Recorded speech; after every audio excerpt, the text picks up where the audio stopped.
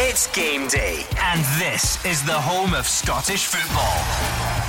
It's Clyde 1 Super Scoreboard.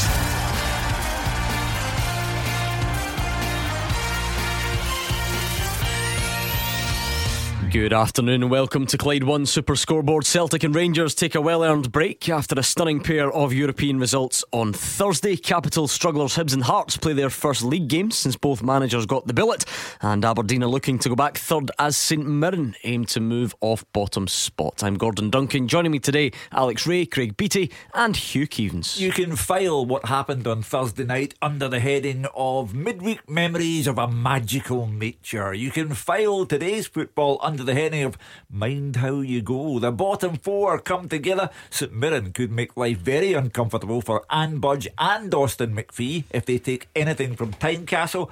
Managerless Hibs are also in a vulnerable position against St Johnstone at McDermott Park. And the GB experience, which follows this programme, will be particularly loud on the boom boom music front if the mighty Ton beat the not so mighty Jags at Firhill. Alec, take away those nice European dinner suits, bring out the donkey jackets. Yeah, absolutely. I think we're back to domestic football. You know, you look at some of the importance of the games. You know, Hearts Hibs going to today's game without managers. You know, St Mirren an opportunity to climb the table. And you know, we've obviously got Partick Thistle and Morton, as you say, is an absolute Bobby Dazzler. Good derby game, a lot at stake. Yeah, Hugh, we were in last night and there was lots of praise heaped on you from numerous callers last night. I'm telling you, Stop it. It was compared to the Scott Brown of journalism. Apart from the man who sang Private Dancer. You were serenaded by Billy from Oban. And I can't wait to the conspiracies and abuse of Central Scotland reconsume. Yeah, exactly. Get it back to what we're used to. But Hugh, I don't know what's happened to this city. The power of football. We had callers on last night saying the atmosphere in their workplace was improved yesterday. Alex Ray's come in and told us the atmosphere at his five-a-sides was better than normal. All on the back of a couple of European results. The feel-good factor was soaring, and deservedly so, because what Celtic and Rangers did was extraordinary and great for the image of Scottish football in general. Heads out of the clouds tomorrow, feet on the ground. Off Rangers go to Livy, Celtic at home to Motherwell, and they'll be brought back to earth, the pair of them. But however, until we get to kick-off time at 3 o'clock tomorrow, let's just say, well done, Celtic and Rangers. Yes, lots of questions to be answered this afternoon, though. We've got 4 featured games in the Premiership. Of course, we'll be keeping an eye on the big games down the divisions as well. But let's start going around the grounds and start in the capital. Hearts against St Mirren is the big game at Tynecastle. Andrew McLean is keeping an eye on that one. Yeah, the bottom two facing off here, and a big game for both these sides as they look to navigate their way out of a sticky situation. Many Hearts fans had been very vocal about Craig Levein to get the sack, and it's their first home game since they got their wish, so it'll be interesting to see if there is a bounce in the stand today. Austin McPhee, of course, in interim charge, and listening to him after the semi-final defeat to Rangers last weekend and in his pre-match media duties yesterday, it seems as if he's really interested in the job as well, but you'd think a win here would be vital if he's to stand any chance. As for St Mirren, well, bottom of the table behind Hearts in goal difference, only 1 win in 9, and they've only scored 4 goals over that period. 6 straight losses on the road as well. Something needs to change for the Buddies, and Jim Goodwin knows it.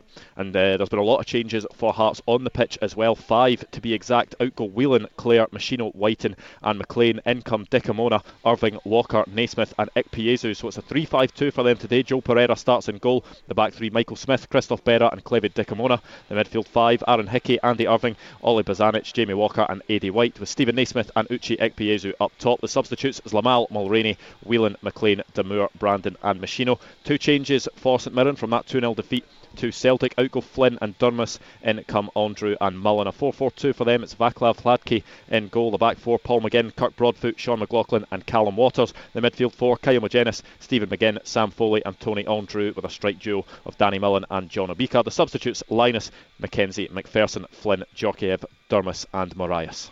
Let's hear from both managers. Well, certainly the interim manager in the case of Austin McPhee. I want to make sure that that the supporter, we give supporters something early on in the game, that they will stay with the team. You know, I heard the St Mirren manager saying that if they can get through the first 20 minutes, you know, they know that Tynecastle's a difficult place to play when a Hearts team isn't on the front foot, isn't aggressive, isn't pressing. isn't creating chances, isn't having shots on goal. So that we want to do all the things that get a supporter off their seat, right? So if the supporter's been in the pub for a few pints for 12 till 2:30, we want them to come here and give them what they want. And we can't play slowly. We have to play fast. We have to play in St Mirren's half. We have to ask them different questions in the way that we attack. Austin McPhee this week, Hugh, taking Hearts away to St Andrews. He wanted it to be a cup final feel, a different build-up, taking them to train at a junior ground. And I know we're a bit cynical in this part of the world and people might scoff at it, but at the same time he has to do something, and this is his chance. It might be his last chance to make an impact, so he had to do something. He's felt the need to mix it up a little bit. I wish him well, but if we take Anne Budge's words at face value, Austin McPhee doesn't get the job, because she was the lady who said, I want a man who's very experienced and high profile. With the best will in the world, Austin is not highly experienced in terms of frontline club management, and he's not high profile. Yeah, listen, he's obviously trying something to get them out of the different environment. They're trying to take them away from the training ground. They're showing them the junior football, they training things. It's just to try and galvanise them in some way. He's absolutely right in terms of, they have to get something going. They have to get some sort of momentum, because there's an apathy about what Hearts are doing at the moment.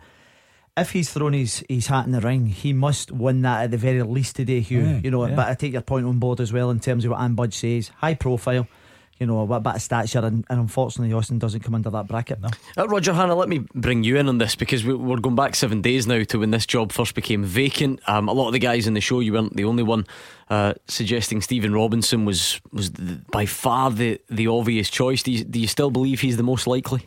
Yeah, I think he's the most likely. It doesn't surprise me that either Hearts or Hibs, who I'm watching at Perth this afternoon, are taking their time. This international break, after today's games, they've got a fortnight before they're back on league duty, Gordon, and it's common sense that they use that international break to do all the due diligence they would do on all the candidates. And it's like any other job, they will be inundated with applications, some hopeless, some hapless, but some who they will feel could take their clubs forward.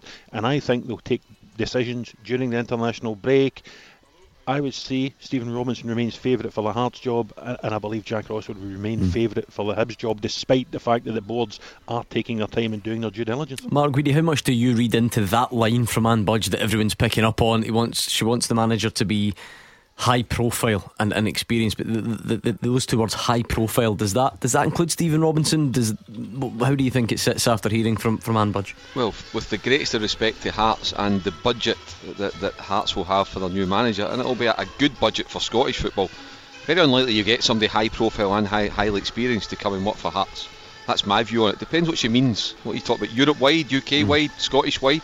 Well, just for instance, would Stevie Clark have been high profile when he got the Kilmarnock job? Is it that type of appointment?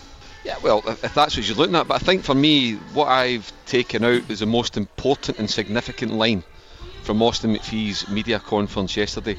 And Austin McPhee, two things about Austin McPhee, and in terms of his relationship with Anne Budge. Anne Budge respects him and rates him, and that's important moving forward for Hearts. But the most important thing that he said yesterday for all Hearts supporters out there is that he feels that the club will go down a technical director of football, whatever you want to call it, and that should be the first appointment, and then you build a relationship there, and then you go and appoint your head coach from there. So I think Hearts will take their time, and if they want to have this professional structure and a branch and root review of the club, which they are doing, then I think they will go down the road of the two roles, and the first role to be filled will be the technical director, and then we can take it from there. Up against St Mirren today, of course, Hearts. Here's Jim Goodwin. There's incentives every week. At the end of the day, out with Celtic and Rangers, I think the rest of us all believe we're capable of beating each other. And that's got to remain the case. We've not had a good enough points return from the opening round of games, and we've got to try and improve on that in the second round of games, and that's starting at Tynecastle. So it's a great game for us to look forward to.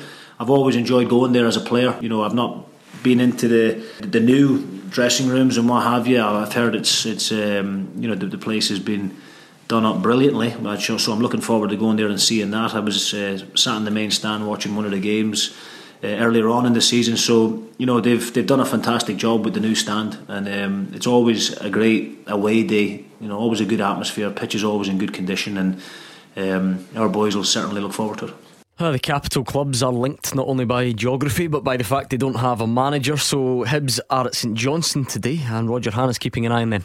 Yes, Gordon, I'm going to give the listeners a little insight into how this show's put together. Each Monday, Alison Conroy takes time to text all the workers, the travellers, myself, Mark Guidi, Dave Galloway, Fraser Wisher, all the boys, to tell them where to go at the weekend. And I got my text on Monday afternoon saying, could you do St Johnstone Hibs, please, for the show on Saturday? I'm hearing Paul Heckingbottom could be under pressure. And 20 minutes later he was sacked. So it's not Paul Heckingbottom watch anymore, it's Eddie May watch, the caretaker manager in charge for the first time. As we mentioned a couple of moments ago, Jack Ross remains favourite for this job, but John Hughes has been spoken about for a return to Easter Road, Nathan Jones, and now even Harry Kewell seems to be in the frame, having thrown his name in as a possibility for the Hibs hot seat. Leanne Dempster, speaking through the week, says recruitment has been fine at the club. Well, clearly Eddie May hasn't got that message, because he's made 5 changes from the side that lost 5-2 to Celtic in the Betfred Cup semi-final at Hampden last Saturday, including 3 of the players brought in the summer by Paul Heckingbottom. Out go James, Jackson, Horgan, Mallon, all to the bench, and Josh Vela out the squad altogether. Into the starting lineup this afternoon come Naismith, Porteous, Slivka, Camberry and Newell. So Hibs will start with Chris Maxwell in goal. It's a back 4 of Jason Naismith, Ryan Porteous, Paul Hanlon and Lewis Stevenson. Holders in midfield, Melker Hallberg and Vikintis Slivka, and then it's Florian Camberry, Scott Allen and Joe Newell behind the striker Christian Doidge. On the bench, Marciano, Mallon, Horgan, Boyle, Shaw, James and Jackson. Hibs down in 10th place, only 9 points. They've lost 9 goals in their last 3 games. St Johnstone, they're a point above and a place above after crucial back-to-back home wins against Hearts and Hamilton. I actually saw the reverse fixture of this earlier in the season, Gordon, a 2-2 draw at Easter Road. Jason Kerr scored an equaliser for Saints in injury time, but Saints were by far the better team and could have won the game. And it's performances like that and those back-to-back home wins that again have thrust Tommy Wright into the frame to be the next Northern Ireland manager after Michael O'Neill took the Stoke job during the week. So Tommy, unsurprisingly, keeps the side that won those back-to-back home games. So that means it's Xander Clark in goal. It's a back 4 of Anthony Ralston, Wallace Duffy, Jason Kerr and Scott Tanzer. 3 in midfield, David Witherspoon, Ali McCann and Murray Davidson. And up top it's Dre Wright and Matty Kennedy at either side of Stevie May.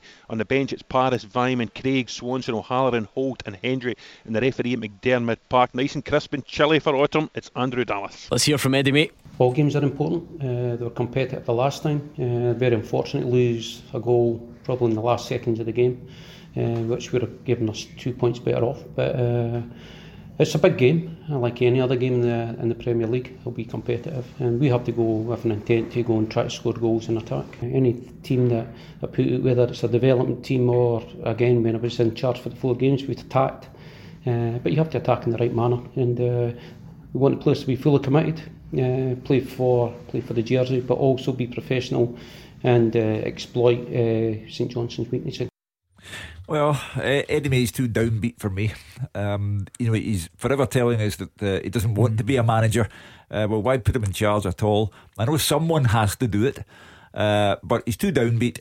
And with regard to the next major call that Leanne Dempster has to make, the replacement for Paul Heckingbottom, she had better get this right, because it's her credibility that's at stake. Hibs made an absolute shambles of the Neil Lennon business. He did not resign, he was not sacked, he just flew away. And then they brought in Paul Heckingbottom, and she didn't even give him 9 months in the job. She has to get this next managerial appointment right, or else. Kilmarnock against Hamilton is another one of the big games in the top flight. Mark Guidi has the team news from Rugby Park. Yes, thanks very much, Gordon. And Kilmarnock on the back of that defeat at Aberdeen, looking to push on back into the top 4 towards it if they can. And for Hamilton Accies, Brian Rice, very disappointed that his side didn't beat Ross County last week, but they did get a 2-2 draw, and they are in 8th position in the league on 10 points, so not too bad for them. Great to see both teams have gone with really attacking lineups, particularly Hamilton Accies. But for the home team, Kilmarnock, they go with a 4-2-1-3 formation. It's Lauren Branescu in goals. At the back it's Stephen O'Donnell, Alex Bruce, Dario Del Fabro and Nico Hamalainen. The holding 2 as usual, Alan Power and Gary Dicker. And it's Mo El McCreaney in behind a front 3 of Dom Thomas, Eamon Brophy and Rory McKenzie. On the bench for Kelly, it's Koprivic, Hendry and Wilson, Jackson, Miller, St Clair and Buck. For Hamilton Accies, they go with a 4-4-2 formation with 2 strikers and 2 wingers.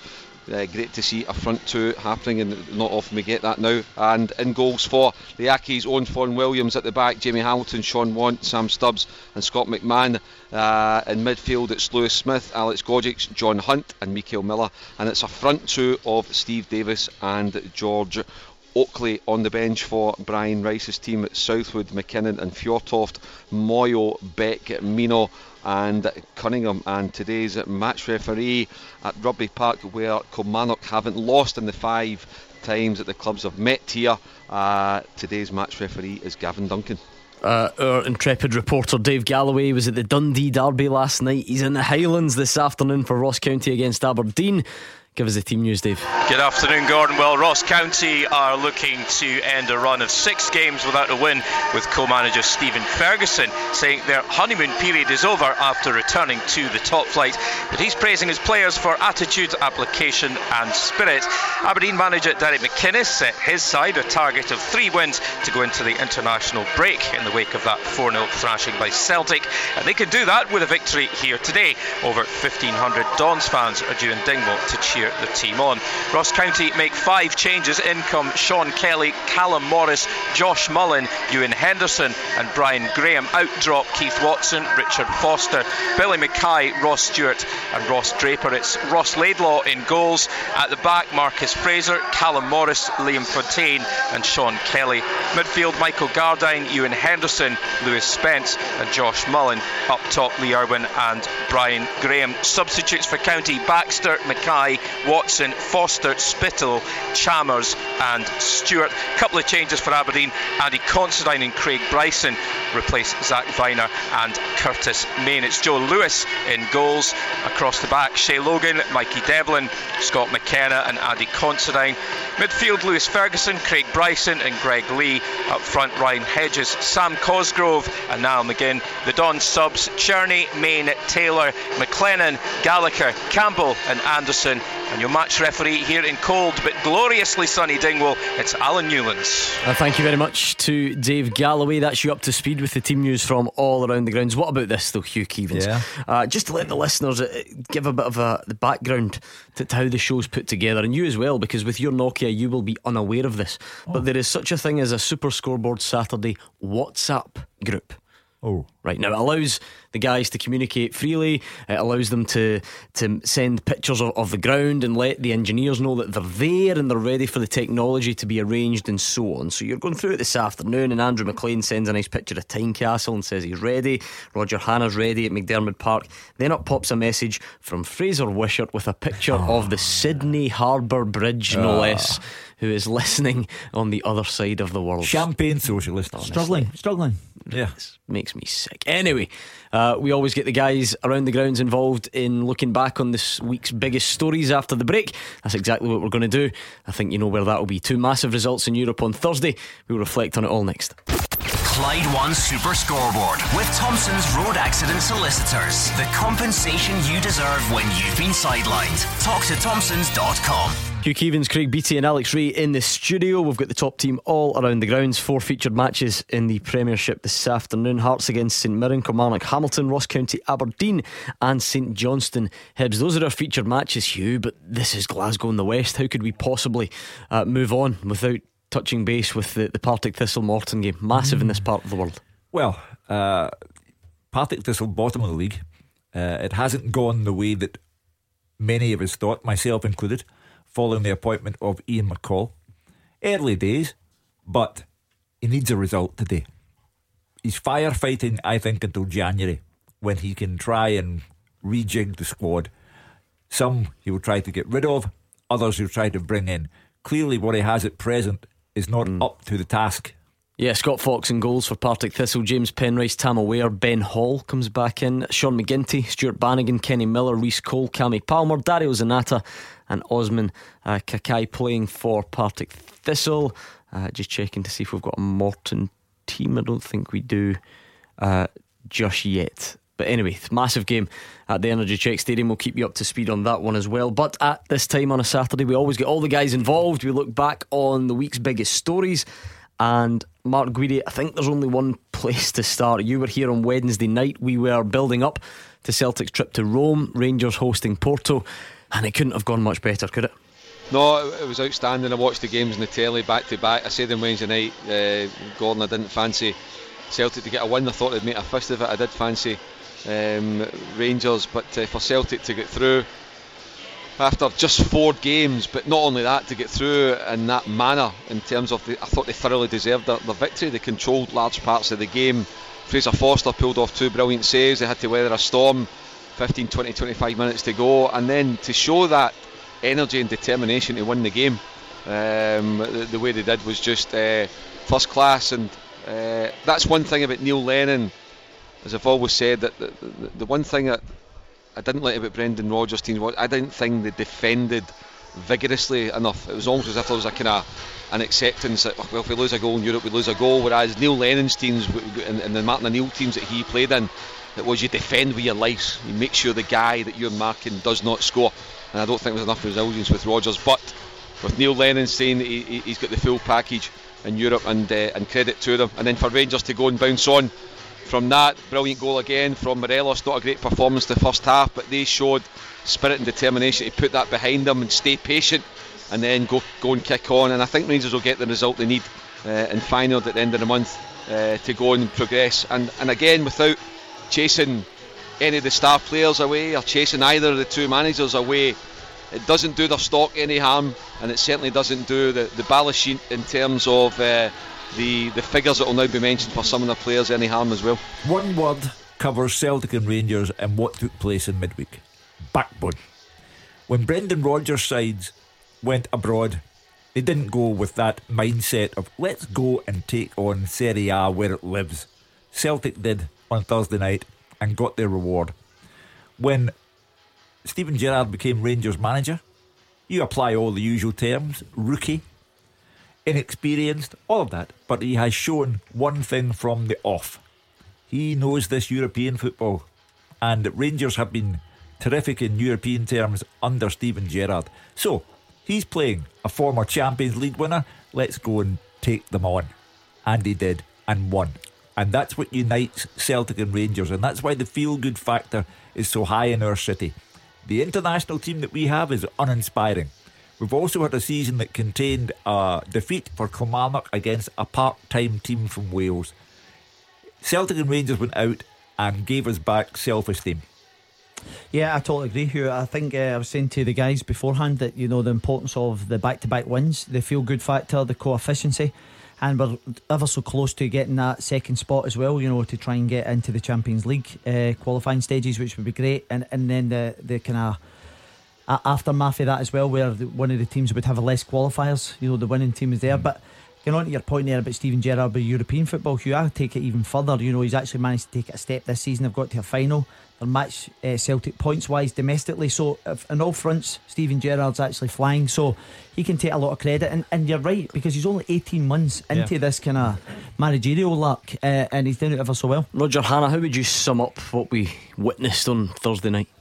Well, Thursday night was a great night for Scottish football. Yesterday was a great day for Scottish newspapers. Mark Guidi and Hugh Keevins will tell you nothing makes papers fly off the shelves like Old Firm victories in Europe, Gordon. Absolutely terrific. Now, when the draw was made, people would rightfully say, oh, Porto's going to be difficult, Lazio's going to be difficult. The Old Firm have taken 10 points out of 12 against the seeded teams in the section. It's absolutely terrific performances. We inevitably will look at the Moreloses and the Edwards, and we'll look at the Davises and the Forrests and people like that. I think the 2 managers and the mindsets of the 2 managers have been crucial, because in the build-up to those games through the week, you heard Steven Gerrard say, listen, I saw Porto over there a couple of weeks ago, and frankly, we've seen the best of Porto. I didn't think they were up to much. We can beat them at Ibrox. And he gets that into the minds of the players, and after a stodgy first 30, 40, 50 minutes, they deservedly won the game. And Neil Lennon was saying the same to Celtic. I think Christopher Agia spoke after the Hibs game last weekend, saying, Lazio, oh no, we're not going to go there to try and get a point. We're going to go there to try and win the game and get through the section after 4 games. And it's that sort of bullishness, it's refreshing confidence and belief in Scottish clubs that they can go and take on Italian teams in Italy, Portuguese teams in Portugal. It was Villarreal last season, among others, in Spain. And I think the managers and the way the managers approach these games has been crucial. That's looking at the big picture. Let's divide it up a bit and look at both games individually, starting with the Celtic match. They obviously beat Lazio in Glasgow, went over to Italy and did the same. They're now through with 2 games to spare. These were the thoughts of Neil Lennon. It's a privilege for me to coach these players. A privilege for me to work with my backroom staff who do an unbelievable job behind the scenes. We are in a good place at the minute. It's job done as far as qualifying for the new year is concerned. We have a lot of work to do domestically, but it's an amazing night for the team and the club. To beat Barcelona, is a great achievement by that team and a great night for the club. But this is almost on a par to come here and play a team who are in great form. Packed full of international stars. We had a feeling, with a bit of belief about us, going into the game. Our form has been good, but just the fluidity and the bravery of the team. Mark Guidi, the thing about this is it's not just a good result. It's not as if it's a one-off. Celtic are now through to the next stage of the Europa League with 2 games to spare. Even the biggest optimist in Glasgow would not have predicted that when the draw was made. Gordon, absolutely not. It's usually kind of last day drama, and you're getting into the last game kind of hoping that something will happen. But that's Celtic in the last 32 couple of years in a row, and it's now what the next challenge is. And this is not to take away from what happened on Thursday night. The next challenge has got to be, can we get in the last 16? And like I've said now for a while now, the January window becomes important. But you know what? Not only for Celtic to try and do 9 in a row and retain the league title, but to go and actually go and have a wee kick at it in Europe. Who's to say they can't reach the last 8 to get a couple of quality players in to go and add to it? Who's to say Rangers can't do it? It would be great to see them both fighting on both fronts, and as I say, I think Rangers will join them, and a credit to them too. And we just hope that as much as they want to add to their squads, a few quid in the coffers, let's hope that they can resist any bids for players that the 2 managers want to keep. Yeah, I think there's an obligation there, Mark, for Celtic. I'll deal with them in a different way to Rangers, because Rangers have spent 8 years in a bad place for them, and now they're back. Now they've got Steven Gerrard. Now the future is full of optimism. But Celtic have dominated in this country without enhancing their European reputation, and that applied to the Brendan Rodgers time as much as anybody else. They've got money.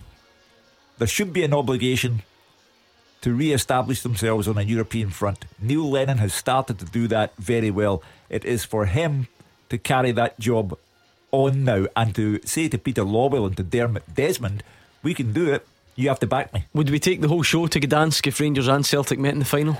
Well, it's a lovely part of the world. We'd have to, wouldn't we? Neil Lennon's already on record as saying if that happens, it's a one-off game played behind closed doors. What about the performance, Roger Hannah? Celtic, if you took the first 7-8, or maybe even a bit more than that, the first 10 minutes, it looked like it was going to be an extremely long night, but they found their feet, got themselves well back into it, and then a wonderfully composed finish from Olivier and Cham at the end. Yeah, it was a terrific performance. It was everything that the Celtic fans who travelled in their thousands over to Rome would have wished it to be. You're going to have setbacks in European games, of course you are, and it was an early setback when Lazio scored, but it's how you respond to those setbacks, and that's why I think Neil Lennon sets the tone. There's not any more going to be an acceptance that, oh well, it's a difficult Serie A team, and they've scored, so that's the game over. No, Celtic want to get a foothold in that. They try and move back into the game. They got a terrific finish by James Forrest. Not only the charm finish at the end, I thought Forrest's emphatic finish was absolutely terrific across the goalkeeper. And then at the end, when they maybe could have been excused for settling for a point, and a decent point it would have been, no, they push on, they get the win, and for me it was a deserved victory. And then of course that was just game 1 of 2. Rangers followed up later on. Let's hear from Steven Gerrard and what he had to say. I thought Porto paid us a a big compliment in terms of how they set up in their formation and the personnel that they picked, but I think it caused us some problems in the first 20-30 minutes. I thought they had a lot of quick movement, and the system that they played caused us a few problems and rattled us a bit. But I think once we come to terms with that, after probably about 30 minutes, I thought we grew into the game and finished the game in a fantastic place. The second half performance was very strong, and we've beat a good team tonight, and we've beat them comfortable. Stephen, in terms of results you've achieved as manager here, where does that one rank?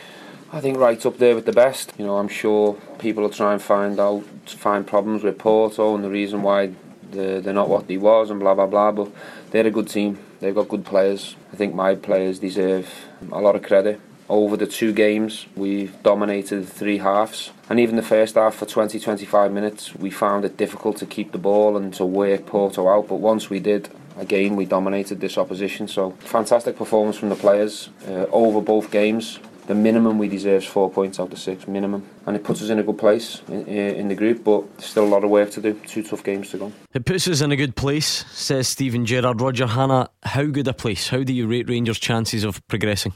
Well, they've got a couple of chances now. Win in Rotterdam against Dick Advocaat's Feyenoord and they're through, but even matching Porto's result against Young Boys, I think, is going to be enough to take them through in match day 5. And failing that, there's always match day 6 against Young Boys at Ibrox, and it's an Ibrox that's turned into a bit of a fortress for Rangers in his European games. 13 home matches under Stephen Gerrard in Europe and still undefeated.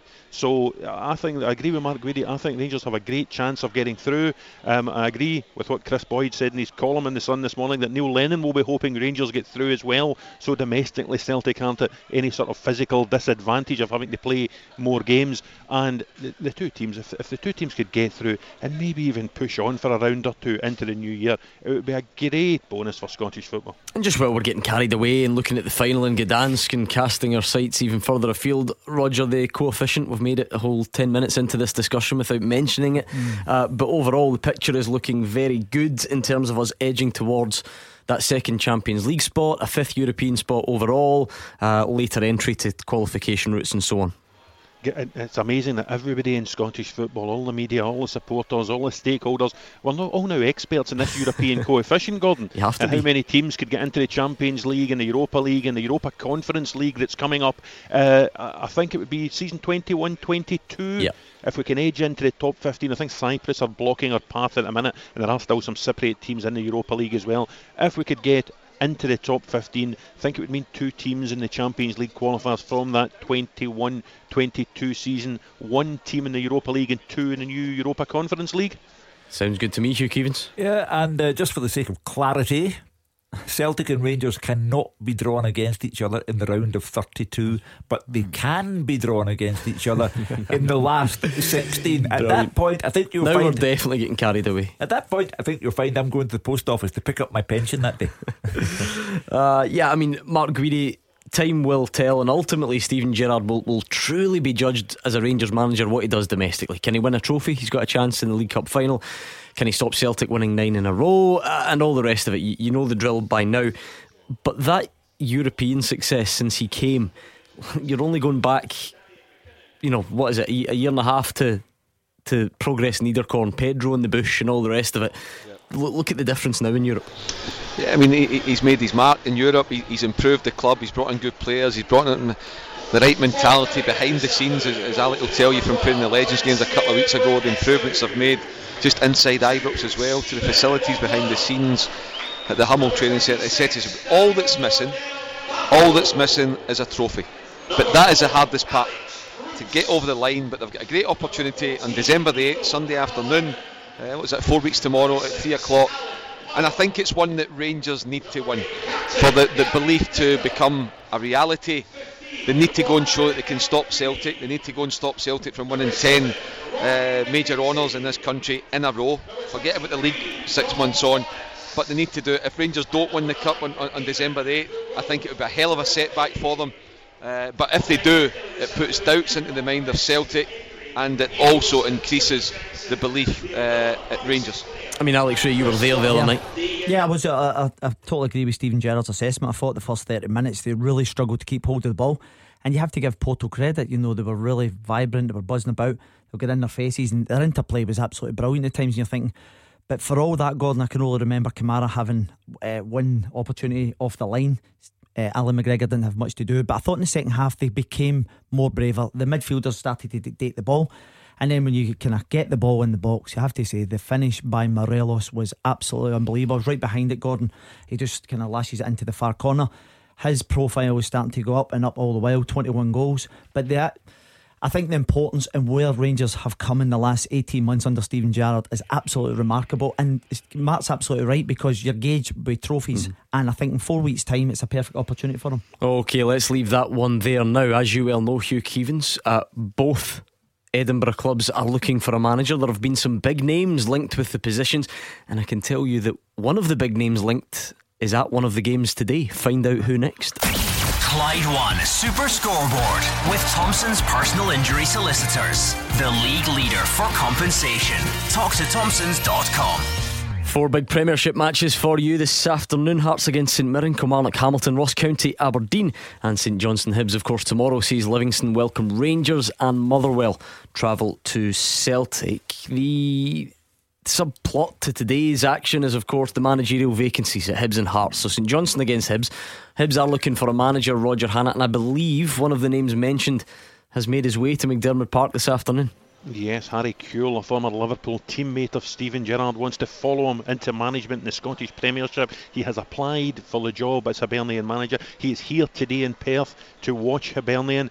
His last managerial job, I think, was with Notts County. He had previously been with Crawley. Prior to that, he had worked in the academy at Watford. So he's having, he's making his first steps really into management and coaching. He very much fancies this Hibs job, and he's doing his due diligence. We spoke about Leanne Dempster doing her due diligence earlier on the show. This is Harry Kewell up to have a look firsthand at Hibs, at the players, at what he would like to work with for the rest of the season. Yeah. I don't blame the man for doing that. If you don't put forward your own case, who's going to do it for you? So Harry Kewell is in the right place at the right time. However, does that expression apply to him in connection with the Hibs job? I'm not sure the Hibs supporters would be dancing in the streets of Leith at the appointment of Harry Kewell. And I think it's the harder of the two jobs, the Hibs job and the Hearts job. I think the Hibs job is harder, because they don't have a squad as good as the squad that Hearts have. The Hearts players have been letting themselves down, but I believe overall they've got a better squad. I think it's a tough job for anyone. I'm not entirely convinced that Harry Kewell has done anything since giving up playing to suggest he's the right man for the job. The fact that you were once a teammate of Steven Gerrard is neither here nor there. Andrew McLean, have you got your head on the swivel at Tynecastle? Any famous faces that we should know about? Any high profile and experienced managers lurking around? I've had a wee look around to see if I can find anyone. The only person that might want to put their hat into the ring is Neil McCann, who's not sat too far away from me at the moment. He obviously has links to the club here, has had that spell at Dundee as well. But of course the one that is pretty obvious is Austin McPhee, the man who will be in the dugout for this one. And I mentioned it earlier on that he touched on it after the semi-final defeat to Rangers, and again in his pre-match media duties yesterday. He actually went out of his way to talk about the 3 previous games that he'd taken charge of before the semi-final and interim charge, to say that he'd won those matches, and talked about having a successful interim spell in charge. But I think a few eyebrows were raised in that semi-final game with the starting lineup. Stephen McLean starting. It looks like a much stronger lineup today, and I do just wonder, Craig Levein watching this one, wherever he will be watching it from in this new role that he's got, I wonder how frustrated he'll be looking at it in the likes of Stephen Naismith, the likes of Jamie Walker back fit, back in the starting lineup, that he maybe didn't get an extra couple of weeks to get those players in and see what he could do. I mean, Hugh Keevins, when you look at that home record, though, you know the stats by now, they rhyme off the tongue. It's no home league win for Hearts since the 30th of March. Since then, Hibs, Rangers twice, Kilmarnock twice, Ross County, Hamilton, Motherwell have all gone there and came away with something. So if you're Jim Goodwin, whether it's Austin McPhee or not, you're going to believe that you can at least get something there today. Well, in the last 5 games, at least St Mirren have won one of them. Hearts haven't managed to do that. So to go back to Andrew's point about Craig Levein, I don't think he's entitled to regrets or recriminations. He just didn't do the job well enough. And even Anbudge, who was his number one ally, even Anne Budge reached a point where she said, I can't defend him any longer, I'll have to let him go. And 6 weeks earlier she had prepared a statement of over 1,000 words in length backing Craig Levein. 6 weeks later she thought, nah.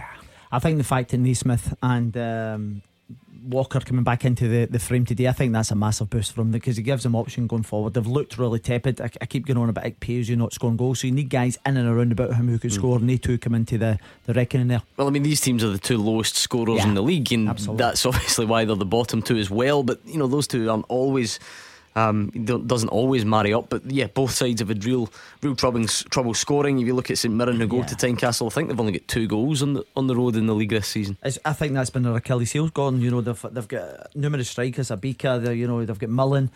So they've got guys who have actually been in and about the place for a while, but they haven't really done anything defensively. They're relatively sound. But we were just saying about earlier on about we could predict this as a 0-0, but for me there'll be goals in this today. When you've got guys like Stephen Naismith, you've got guys like Walker come back, if they're up to speed, I think they can cause an impact today.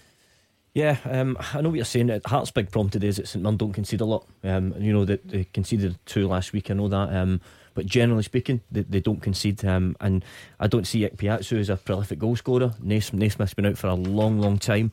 I'm struggling to see where Hearts' goals are going to come from today. I've just told you, Beats, Walker and Naismith. Time will tell, Alec. Time will tell. At least, Craig, what will be this afternoon. But now we go into the 2-week hiatus because of the international games.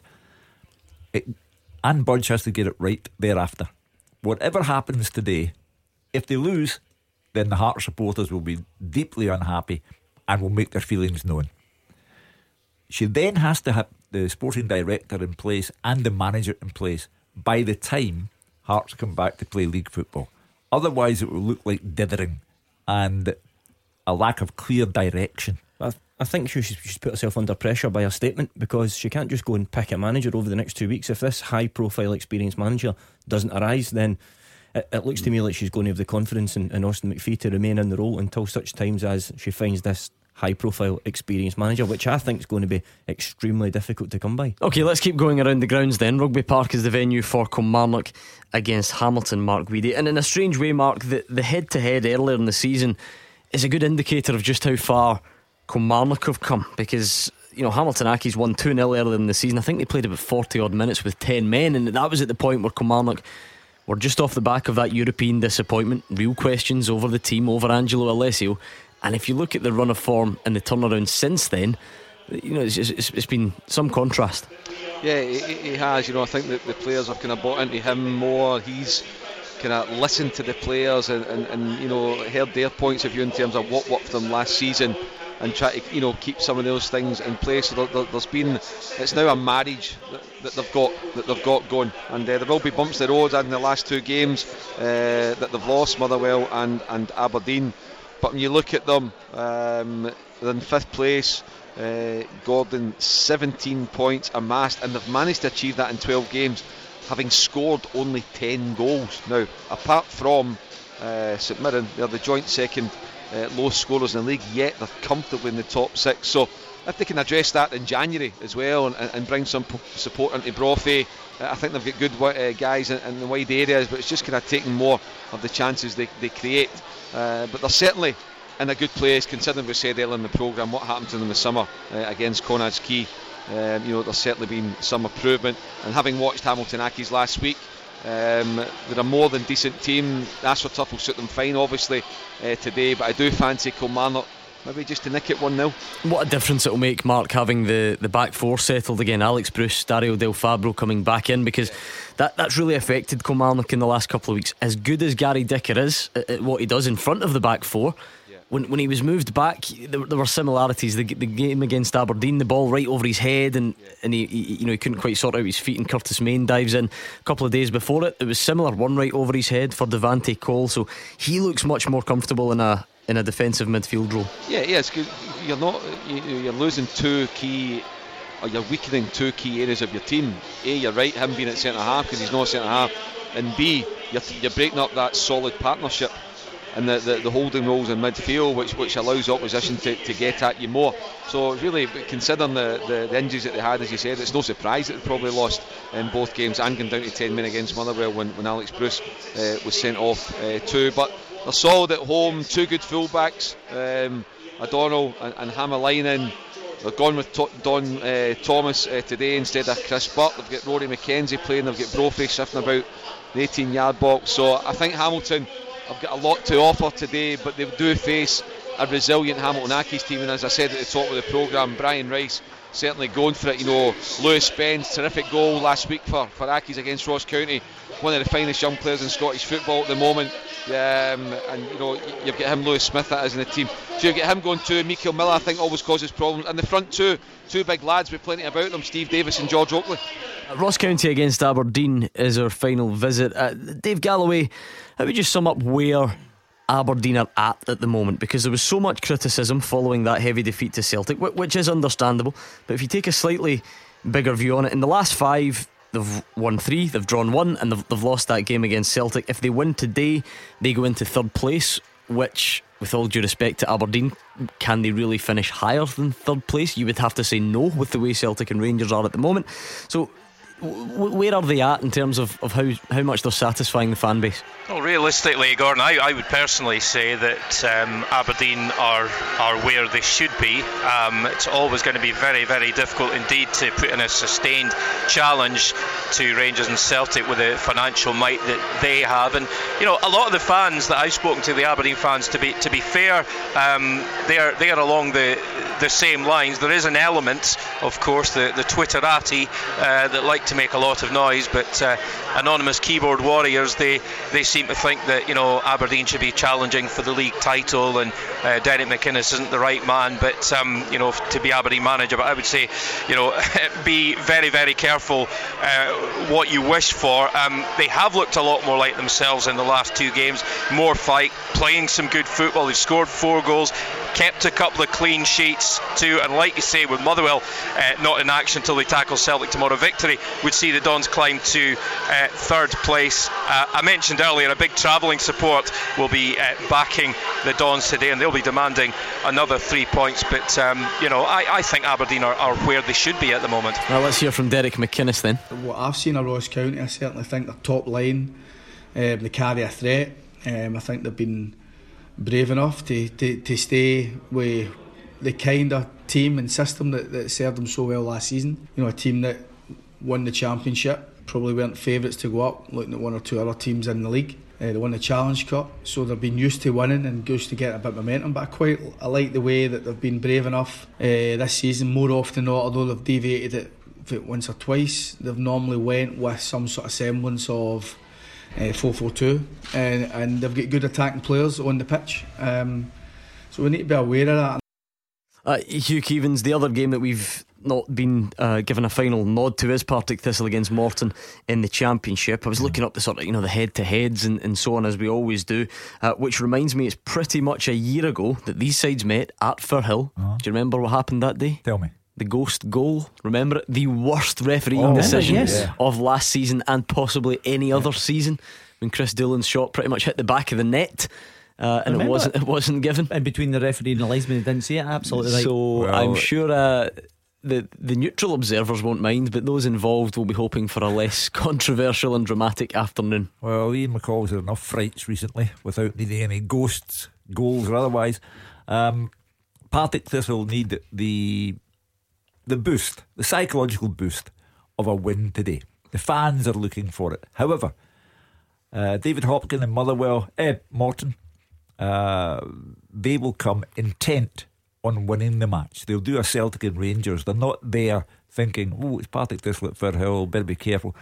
Morton will be going to take all 3 points, and Ian McCall will need to be careful. Yeah, I mean, for the last few weeks now, as soon as the open line has opened at 5 o'clock, it's been Partick Thistle fans have been the ones desperate to get on and voice their displeasure. You can understand why. They've now lost 3 in a row. It's 4 out of 5 in the league, and the nature of it as well, the 4-1 defeat at Ayr last time out. So that's really is set up to be a huge game this afternoon. Absolutely, it's alarming, Gordon. And if they don't start getting the home form sorted out, then they'll get cast adrift. You look at the points tally, they're on 8 points, Morton are on 13, 5 ahead of Thistle, Hugh. If they win today, 8 points.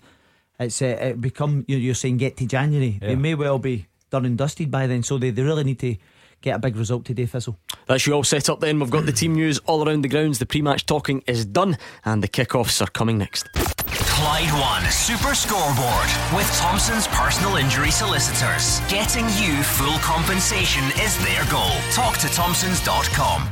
Full time, Ross County 1, Aberdeen 3. Great start by County, taking a 5th-minute lead from the penalty spot after Ferguson was adjudged to have handled Gardine's cross. Mullen sending Lewis the wrong way. It was all square, however, after 10 minutes. The Dons won a free kick 20 yards out, and up stepped Niall McGinn to superbly curl the ball into the net with his right foot. 7 minutes after the restart, Aberdeen went 2-1 up.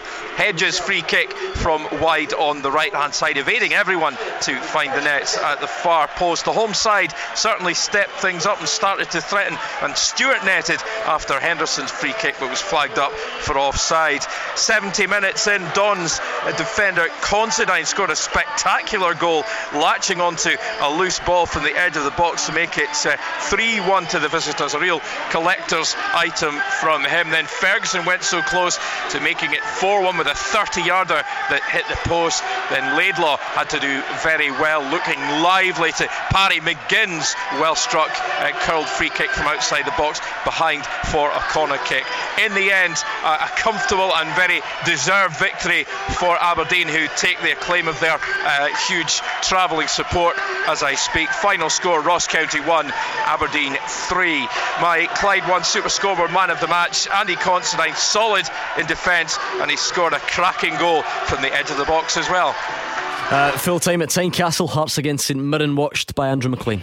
Hearts 5, St Mirren 2, the full-time score here at Tynecastle, and it's a big 3 points for the home side in a lively match in the capital. The first time they've scored 5 goals in a league match since a 5-1 win over Inverness in 2016. Well, Stephen Naismith made an immediate impact in his first start since August, and the Irving's low corner found him at the front post, and he guided it well into the net just 6 minutes in. St Mirren then drew level with 20 minutes on the clock. The ball played high into the box. Tony Andrew headed it down into the path of John Obika, and he slid in and sent it high into the net past Joel Pereira. It wasn't level for long though. Hearts took the lead again 9 minutes later. A throw in on the left hand side was flicked on by Stephen Naismith into the box towards Uche Ikpeazu. He went for goal, but it looked as if the last touch came off of Sean McLaughlin, so that one will go down as an own goal, but the ball went over the line, and that was 2-1. Poor defending from the home side then saw St Mirren equalise. A long ball by Vaclav Kladke bounced past the Hearts defence and allowed Danny Mullen through 1-on-1, and he rolled it into the bottom corner for 2-2, but there was time for another goal before the break. Hearts then went ahead for the third time.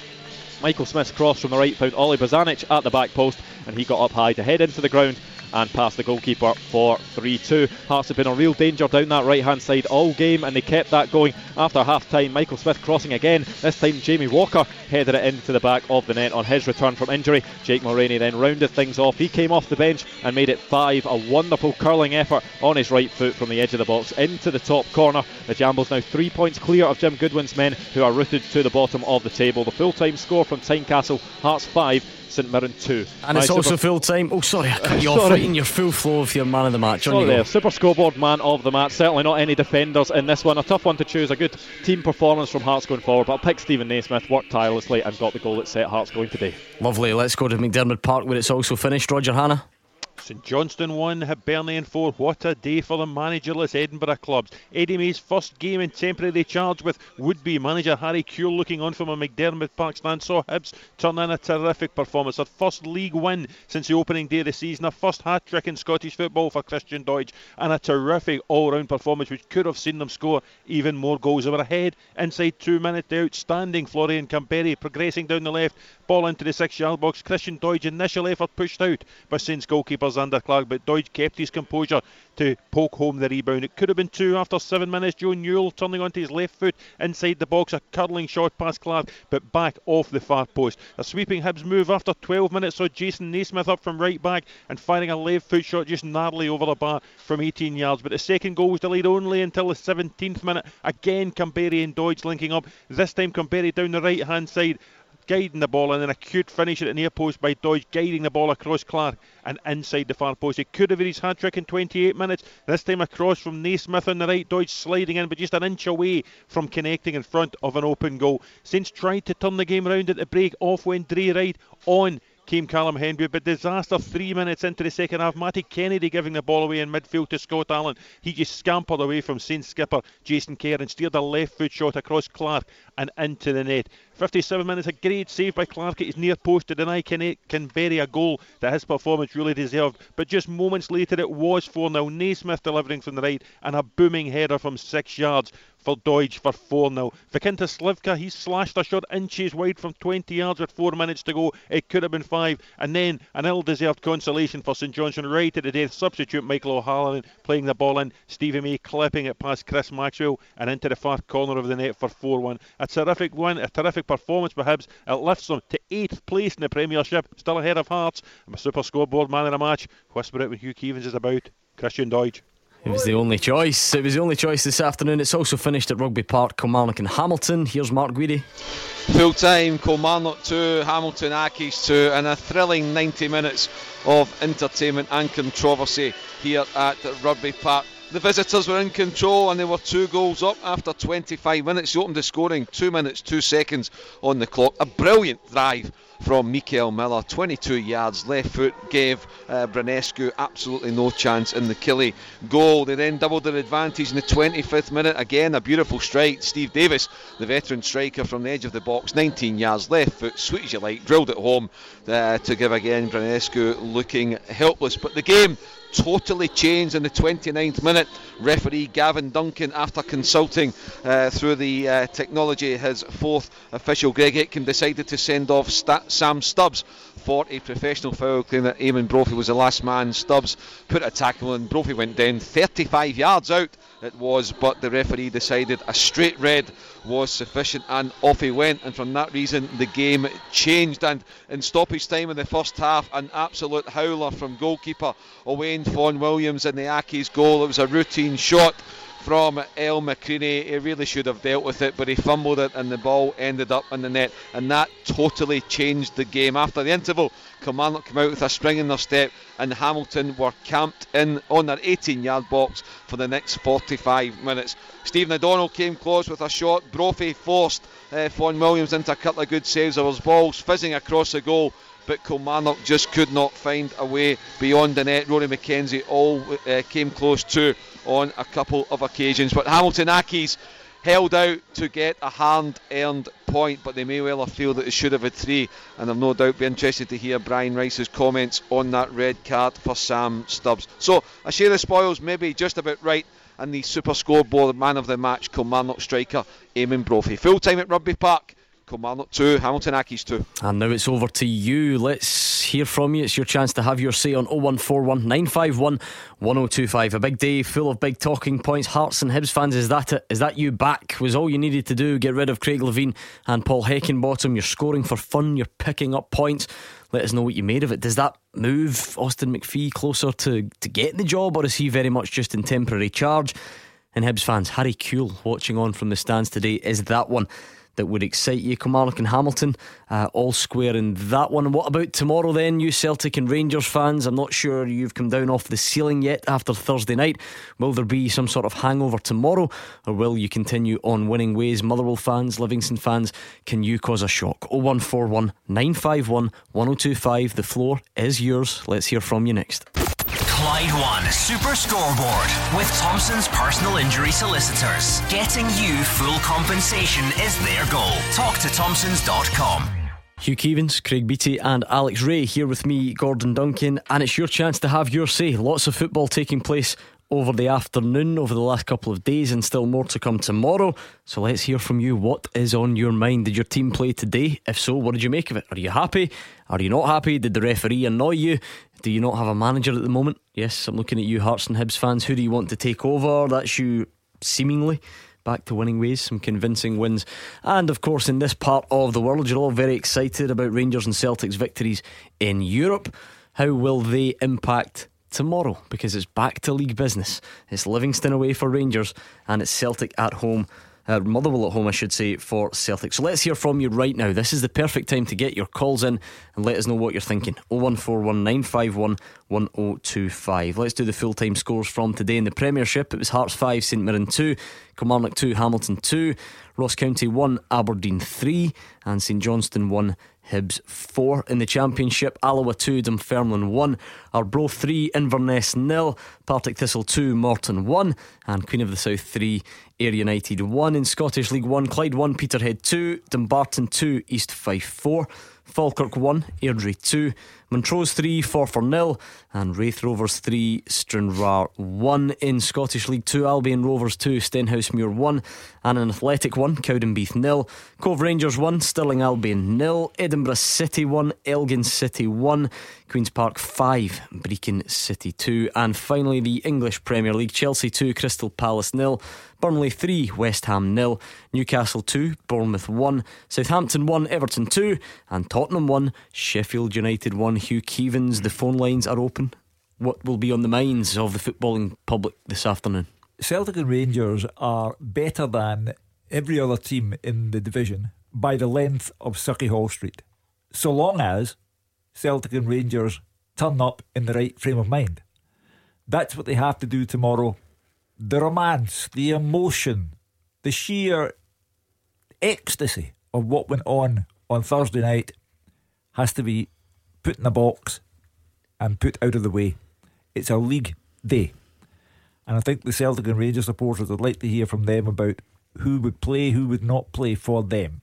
If you're a Hearts fan or a Hibs fan, have your players been cheating you and cheating their employers? Because where has all this come from? 9 goals between the two of them. Hat-trick for Christian Doidge, who could not have hit a barn door. His first league goal was today. His second league goal was today. His third league goal was today. Where's he been? From August to November. 0141 951 1025. Let's hear from you right now, whether your team was involved today or whether they're not involved until tomorrow. Get your calls in, let us know what is on your mind. 0141 951 1025. If you would rather tweet, then you can do so at Clyde SSB. Alex Ray, Craig Beattie, what stood out for you today? Partick Thistle result is massive, Gordon, because it looked as if they were going to get tailed off, having gone down to 10 men. I think the Hibs and Hearts winning convincingly. Where did St Mirren go for here, Gordon? Bottom of the league. Was it a sending off? The Hamilton Sam Stubbs, obviously changed the result in favour of Kilmarnock getting that point. So Aberdeen up to third now. So much to discuss. Yeah, I think it's been a great show today. 20 goals and a red card, plenty to discuss, plenty of action. And I thought Tommy Wright was going to get his third consecutive win there. He was under pressure for a long time because he hadn't won any games. It looked like it could have been 3 wins and a bounce today, but not to be. So I wonder if Tommy will now bow out with the Northern Ireland job on the horizon. That's the thing, so many different questions to be answered away from the pitch. Will Hearts appoint a new manager? Will it be Stephen Robinson? Will Stephen Robinson be on the shortlist for Northern Ireland? Will Tommy Wright go to Northern Ireland? Who will be the Hibs manager? Hearts need a sporting director as well. So lots of questions that we might or might not get answered over the international break. And 2 great games to look forward to tomorrow as well, Alex. Yeah, without a doubt. I think you've obviously got Livingston, Rangers, Celtic, Motherwell. I would firmly suspect that Celtic will go on and win comfortable there. They're free flowing, plenty of goals, particularly at home, 60,000. And if Rangers, as Hugh says, puts the old battle fever head on, I think they could win comfortably at Livingston, due to the fact that Livingston are really poor performing, and they do raise their game, Gordon. That's the actual thing. You look at Livingston and think, one of the big two coming to our pitch. I actually like the way they go about their business at Livingston. They're very dogged, they get wired in. Rangers have to match them tomorrow if we're going to get a result. I seen a headline today about Stephen Gerrard asking the referee for a bit of protection for his players tomorrow. So that whether the head injury I thought it was naughty the last time. Was it 19 or 20 stitches on a Rebo? 10 internal, 10 external stitches on a Rebo, naughty. and not even a yellow card. Was it a foul at the time? No, I don't think he got a foul, no. 0141 951 1025. The great thing about the phone in on a Saturday is, yes, we can look ahead to tomorrow's games on Sunday, but if you're just out a game, you've just sat there in the freezing cold watching your team win, lose or draw, you'll be wanting to get something off your chest, and this is the perfect place to do it. Craig in Johnston's a Kilmarnock fan. First up, what did you make of it today? Craig, held at home to Hamilton Accies. I mean, what you just said says it all. Held at home at Hamilton Accies. I mean, for a side that finished third last season, we should be doing a lot better than that. What you said there, sitting in the freezing cold, I'm absolutely shivering in the car there. Watching the first half, I think it was about 2 minutes in, the boy number 11 just pinged a ball for 35 yards and it's found its way into the back of the net. I think we were all sitting there with our jaws hitting the floor. I mean, what can you do with that? I mean, you hit a ball 35 yards, the keeper's not even had a shot at him yet. It's going to go in. So, I mean, that's what happened. Ball went in, 1-0 down. Then, and then we go 2-0 down again, another shot. Brunescu, our keeper, I think he should be doing better there. It looks like, again, he was asleep, not expecting a shot, and we're 2-0 down, but then they get the boys sent off, which I think definitely red card, definitely straight red. We go 2-1, half time, we're in there, we're saying, right, we're going to go out there, we're going to win 3-2, 4-2, and whatnot. Then we get a goal, but we're pressing them, but the one thing I will say is Hamilton's time wasting is absolutely shocking. Darren McKinnon get booked for it, their keeper, on Fon Williams, he get booked for it in the end as well. I think it's an absolutely shocking way to play. In the first half there was only 2 minutes added time, in the second half only 3 minutes added time, but I think if somebody went back and watched the game and seen how much time they actually wasted, it would be a lot more. It's interesting. I was on the show. Craig, it's interesting. I always get kind of, it makes me laugh when I get supporters coming on talking about time wasting. Now, I'm absolutely certain that Kilmarnock over time have actually time wasted at times as well. We spoke about this a couple of weeks ago when we had another caller on, and it is managing a game. It's up to the referee if it's blatant to move the game on or book someone early doors to try and kind of curtail it. So it's in everybody's interest. They do it all the time. And unfortunately you've come on the back of it today. Craig, what about the defence then? Because we were all standing before the show and saying, well, Kilmarnock will be back to the Kilmarnock that we're used to. They don't concede many because Alex Bruce is back and Del Fabro's back. You've now not got guys out of position. You end up conceding 2 goals to Hamilton. Was that something that surprised you? I think obviously I was talking about the goal. I mean, that's over. Defence could do much with that. I think guys picked up with their ball, which handed to the boy Miller, and he's just in the second goal. I've got to put it down to Brunescu. He's not done well enough at our defence. Tell you what, Craig, the line is really ropey. It's breaking up. I can hear it just about, but I've not got screaming kids in the car or whatever is some of the listeners might do. Craig basically saying here that he's not sure what more Kelly could have done about the goals they conceded. Maybe just a couple of errors here and there. And then clearly, as he says, expectation levels have been raised at Kilmarnock. They finished third last season, and after an initial wobble, they've done very well this season. So, as dogged as the Accies can be, if you draw at home against 10-man Accies, it's understandable that fans like Craig would be a bit disappointed. Yeah, but they also have to temper that with realism. They're fifth. They're comfortably fifth. If Kilmarnock finish top 6, it's a good season. Yes. And if Hamilton Accies time wasted, Alex, absolutely correct. There'll be a Saturday when Kilmarnock will time waste like nobody's business because it suits them. So that's just not a factor for me. At least they have come back from the 2 goals down. Yeah, they were playing 10 men for 2/3 of the game, and you're hoping to actually get all 3 points, but at least they've done the job. They've come back from 2 down, got 2-2, they're comfortably fifth. You'll have Saturdays like that. Yeah, that's only is it not only time wasting when you're losing though? If you're winning, it's managing the game. 100%. It's funny how it's the exact same thing, but it gets a different name. And I think as a nation and as kids, we need to do more. And I'm going to say it anyway. I remember watching the boys' football, my boys under 14s academy football, and they were winning 2-1 a few weeks ago. And the centre half runs over to take a free kick. Now he's on the way over, and I tend to say next to nothing when I'm at the side of the park. And I won't say the kid's name, but I shouted on him and I said, walk over, take your time. You're winning 2-1, last minute of the game. Other parents up the other side may have been thinking he's telling him to time waste, but I was trying to give him the knowledge to manage the game, and I think they need taught it at a young age. Now I don't think there's anything wrong with it. When it becomes the point where you're kind of breaching the rules, the referee will take action. You'll get a yellow card, you can do it once. I think we need to do more of it as a nation, because when we come up against it at European and international level, the foreigners are absolutely brilliant at it. Aside from that though, Alex, because I don't think there's a big deal here. I don't think there's a big time wasting scandal to be uncovered over the piece. That's obviously goes down as a result which will please Brian Rice in the Without end, a doubt, in the end up. But you go through all the different emotions during the game because he was 2-0 up. Yeah, when you consider that Aki's home form's been pretty decent, Gordon, I actually think Brian Rice will be disappointed. You're leading 2-0, you know, you're in a very good position and you lose a player after 30 minutes or so. So I think he'll be disappointed. But after playing for an hour with 10 men, you're nicking a point away from home. I actually think they're taking over nicely, Aki's. But you see, going back to a couple of weeks ago, Jim Goodwin was moaning about Hamilton away from home. That's what it was. So that's twice Aki's have done it. It must be the worst in the league. You're keeping a count on these things. Like I say, the great thing about Saturday afternoon is you get an instant reaction to what happened today. Ian's a Partick Thistle fan. You must be happy today, Ian. I know you weren't last week. No, what a difference 7 days makes. The way the guys, the 10 men who were left on the park after the sending off, went a goal up, lost a goal a minute or two later, but then rallied up and fought and went 2-1 up and won. If they played with that kind of determination, commitment last Saturday and 2 other games previously, we wouldn't have been in the position we're in just now. Ian, it must be an emotional roller coaster being a Thistle fan. Every week you come on, mate, you're like, I'm never again, I've had enough, and this week you're going, I can't wait to get him see the missus. That's the trials and tribulations of being a Thistle fan, I'm afraid. Brilliant. But fair play to the guys today. The 10 men fought and honestly deserved 3 points.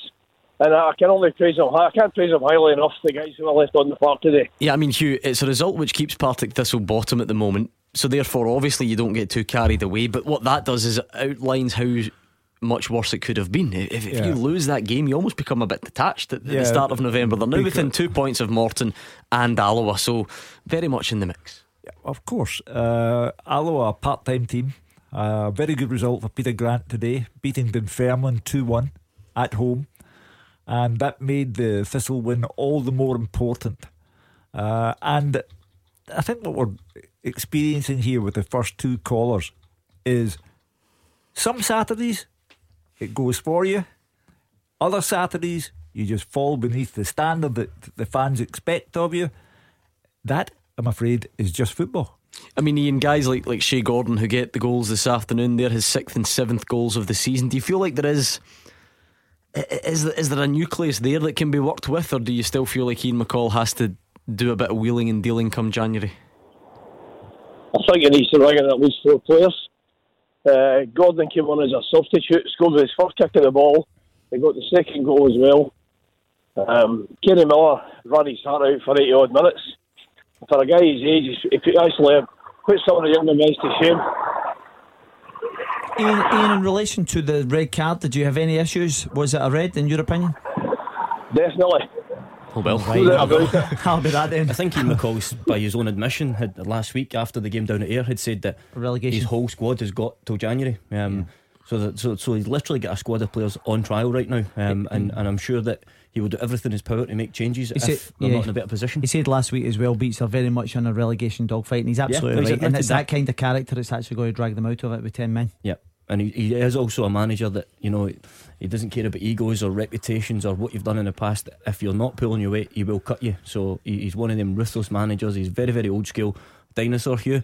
And he will cut you if you're not pulling your weight. It's not me being a dinosaur. I noticed that was a second red card of the season for Stuart Bannigan, by the way. It's a bit of a strange schedule now, Ian, because you play Stenhousemuir in the Challenge Cup. You then play Pennycook Athletic in the Scottish Cup, so you actually have to wait a couple of weeks before your league action resumes against Alloa at home, and that one, like today, absolutely massive by the time it comes around. Without a doubt, it's probably a defining moment of the season to come in, to go a goal up and lose a goal when you're down to 10 men, have the guts to come back and win 2-1. I think that could be the turning point for us.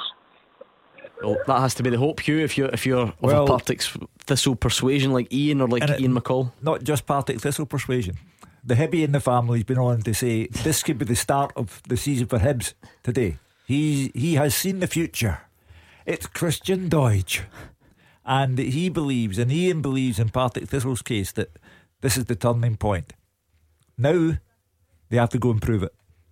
Let's start hearing from some of today's managers. Brian Rice first up then. A 2-2 draw. What a roller coaster it was though. 2 up, down to 10 men, pegged back, finished 2-2. Here's what the Accies boss had to say. First 45 minutes, perfect away performance. Come in here, 2-0 up, looking okay, and the game changed.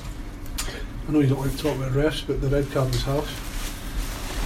But it looked harsh. Did it? Yeah. You write the stories, not me. I'm not talking about referees. I ain't talking about referees. You know that. The referee makes a decision, go on with the game, that's all I'll say, you know. I'm telling my players not to get involved with referees on the pitch or getting involved, so I can't tell them not to get involved and me get involved, so no. Listen, it may have been harsh, I don't know, but the referee makes a decision and we just abide by the rules and we go on with the game. He did seem to consult though with the fourth official on it. Brian seemed to take a good bit of advice from him in his ear. You talking about the sending off for the full game? The sending off. Alright, okay, aye. I agree with you.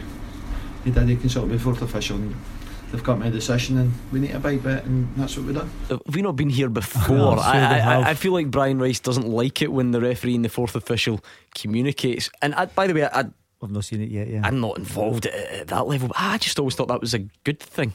I feel like communication is always a good thing. I think you've caught a manager in a tetchy mood after a game that he knows was well within their grasp, and his players been sent off when they were 2-0 up and cruising, and he is beside himself. And that's why I've sat there for decades in press conferences where they come in that frame of mind. There's no talking to them.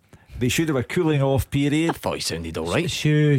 Listen, I know that you thrived in that environment. Correct. You're rubbing your hands and now thinking, I've got him, he's lost the plot, get him in here now. I know the two voices that were speaking to him there, and they're not the two you want to be.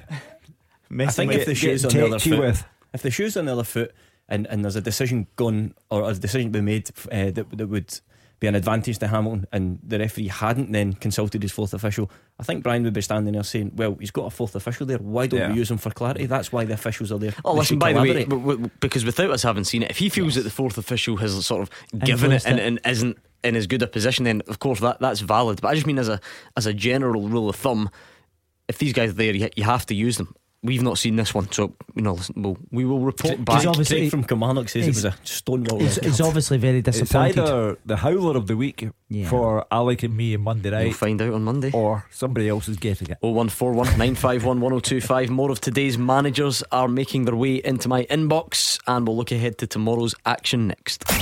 Clyde One Super Scoreboard with Thompson's personal injury solicitors. They play to win every time. Talk to Thompsons.com. Craig Beattie, Alex Ray and Hugh Keevins are here. They are waiting to take your calls on what was an incredible day of football, particularly in the Scottish Premiership. If you missed the scores earlier on, remember Hearts hadn't won at home since March. They scored 5 and beat St Mirren by 5-2. Hibs have been in a terrible run, sacking Paul Heckingbottom.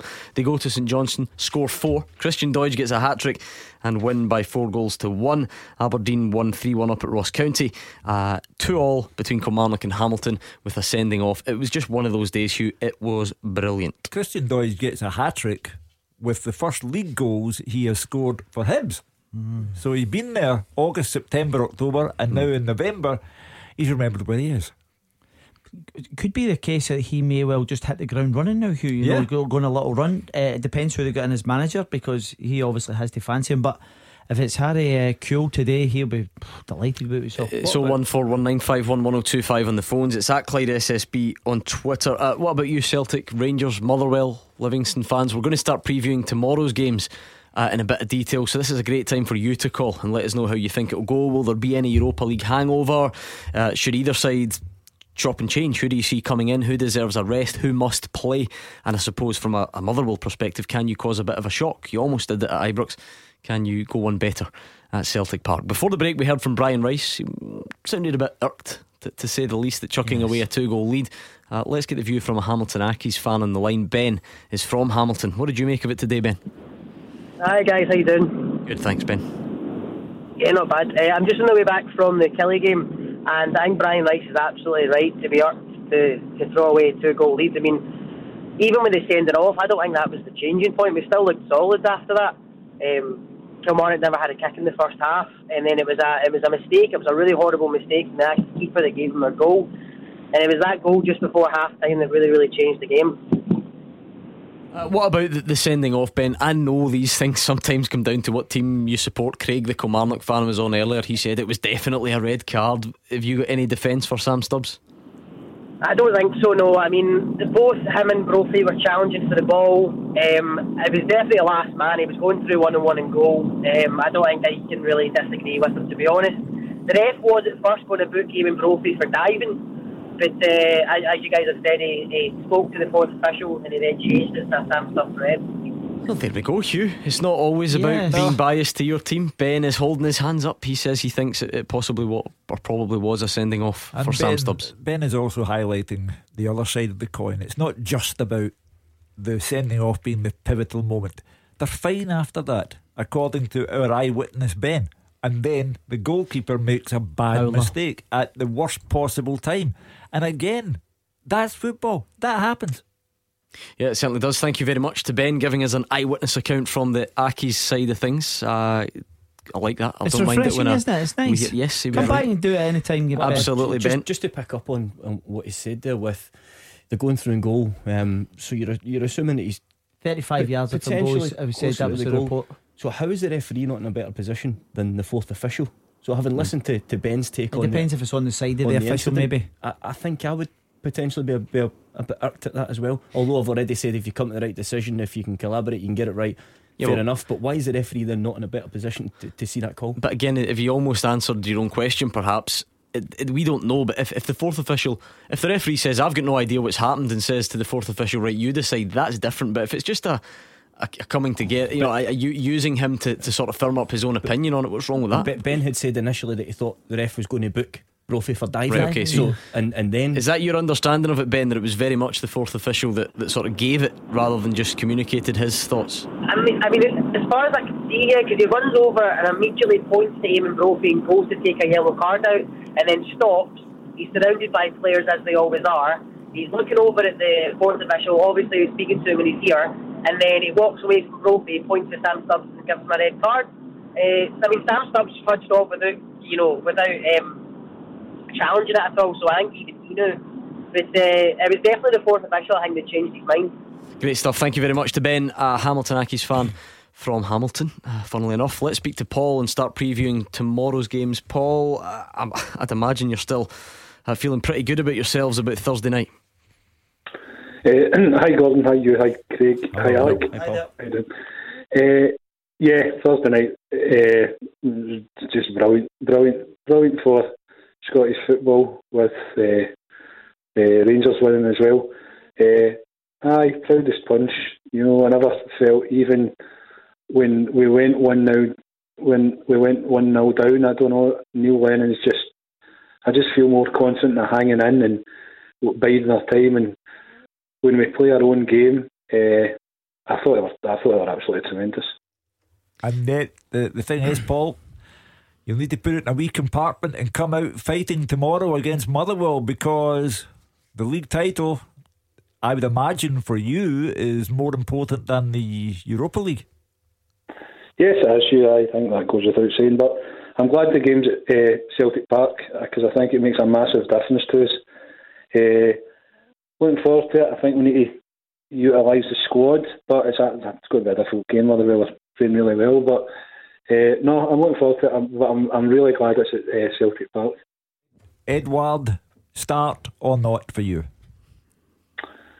Hugh, I'm seeing a different side to Edouard. I would always start him. I would always have him in the team, but I'm seeing more of a side to him when I think it's not going his way, as in he's not scoring. He's more turning into more a provider as well. Over the last couple of weeks, he's set up some brilliant goals. He's strong as an ox. I think it's doing him well. Well, I don't think it's doing us well, because it might mean his time shorter here, but being included in the France squad as well. And I think he's just getting better and stronger and adding more to his game all the time. What have you made of him, Craig, recently? I think he's been absolutely sensational. At times the guy is unplayable. he's got all the attributes in the world. You know that he's got the pace, he's got the height, he's got the strength. You know, he's throwing people about 1 minute, and then he's very elegantly taking the ball in and setting players up the next. I think his movement's very good as well, for a young player, and that creates a lot of space for the likes of Ellen Yusuf, Forrest and Christie around about him. And I think he's been pivotal in how Christie's performed this year as well. Paul, there's probably not a real option there. I mean, Lee Griffiths is potentially going to be involved, I think was the word used. So you would be amazed if he started the game. So I don't think it would be a great surprise if Edouard does. What about elsewhere? Is there any scope for Neil Lennon to freshen it up a little bit, or would you expect it just to be by and large the same? No, I think he could freshen it up. I mean, I think that he could freshen it up. He could keep Johnny Hayes in. I think we've got a brilliant squad now, you know. I think Frimpong could come in. We're only really lacking a bit in strikers. I don't know what's going on with Lee Griffiths. I'll be amazed if Lee Griffiths, I mean, I hope he does, but I'll be amazed if Lee Griffiths gets back to anywhere near like he was. Well, he's meant to be involved tomorrow. We will wait and see. Just something on El Hamed. I believe he's taken to his Instagram account, Hugh. It's the modern way. Yes. You wouldn't have this in your day as a way of sourcing a story. Basically saying that he had bad news this morning but will be back soon. So whether that's, you know, the sort of result of a scan or something. Listen, Frimpong might have played tomorrow anyway. Possibly would have, but longer term for Celtic, they'll be hoping it's not too serious. Well, they'll be hoping El Hamed will be fit for the cup final on the 8th of December. But there are fullbacks and good fullbacks all over the place at Celtic right now. So that's not a major concern. But he, I would imagine, would like to be back for the cup final on the 8th. Yeah, listen, it may well be, and right back is an area that Celtic really don't even have to be concerned about just now. And I'm going to continue to bang the Frimpong drum. I've absolutely loved what I've seen from him so far. I love his enthusiasm. I love the way he attacks, and he just wants to put teams in the back foot. And you know, I've said it before, as long as the kid's fit, and I would put him in, I would go with him, because he looks like he could be a top player. Just go with him. Yeah, I don't think it's a big issue for Celtic, like the guys have said. I think the bigger issue would be if it was more important player, because they have so much cover there. If it was Edouard, then it would most certainly be an issue for Celtic. But it's good to see Lee Griffiths starting to make some sort of headway back into the squad as well. Also, El Hamed might only have been playing due to the fact that Frimpong's actually ineligible to play in Europe, or he could have been in the whole time. Yeah. Paul, what about Motherwell and the challenge that they might bring? Do you see them causing any problems tomorrow? Do you look at what they did at Ibrox and think it's a possibility, or is it going to be a straightforward afternoon for you?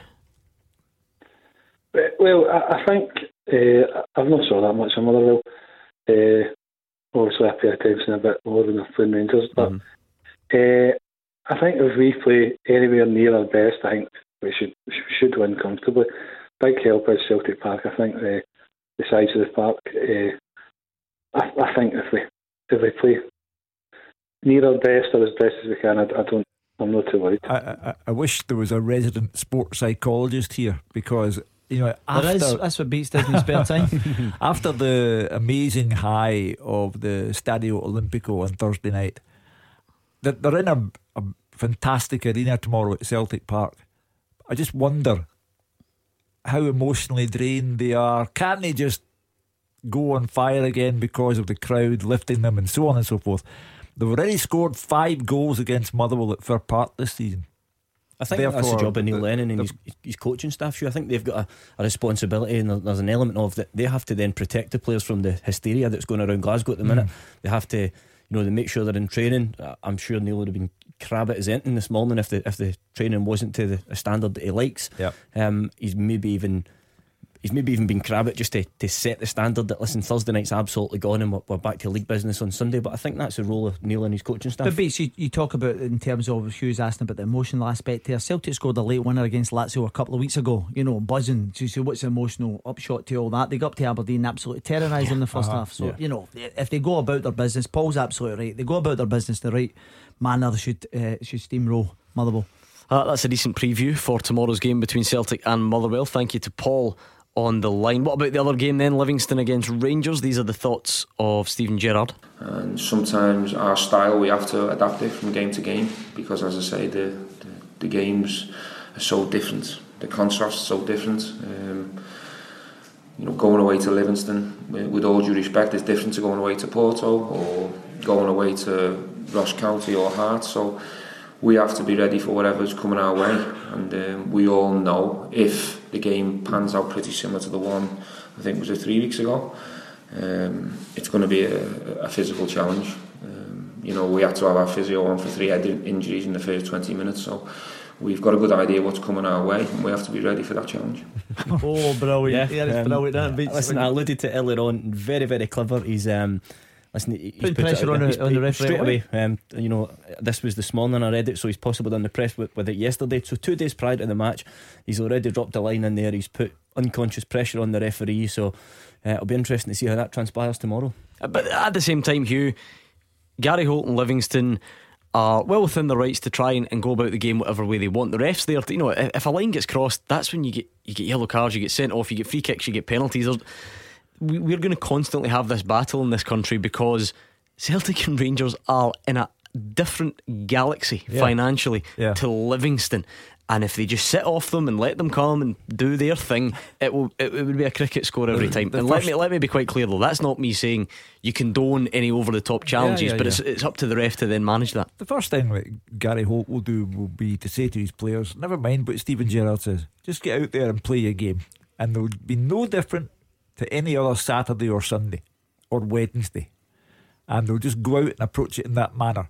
His problem is that the recent form, a win over Celtic apart, has been very, very poor. Yeah, I don't think money or status has got anything to do with that, to be perfectly honest. We stood here last night, Hugh, and we watched the Dundee derby, and I winced after 2 minutes with the late tackle after, and so there's not a huge amount of money involved in both of their clubs. They're not as big as Rangers or Celtic, but the principle's still the same. Somebody's went out set the tone, left one on early doors. Come on, how many football games have you watched in your life? When an underdog plays a big team, it's one of the ways they try and get themselves into the game. Of course they do.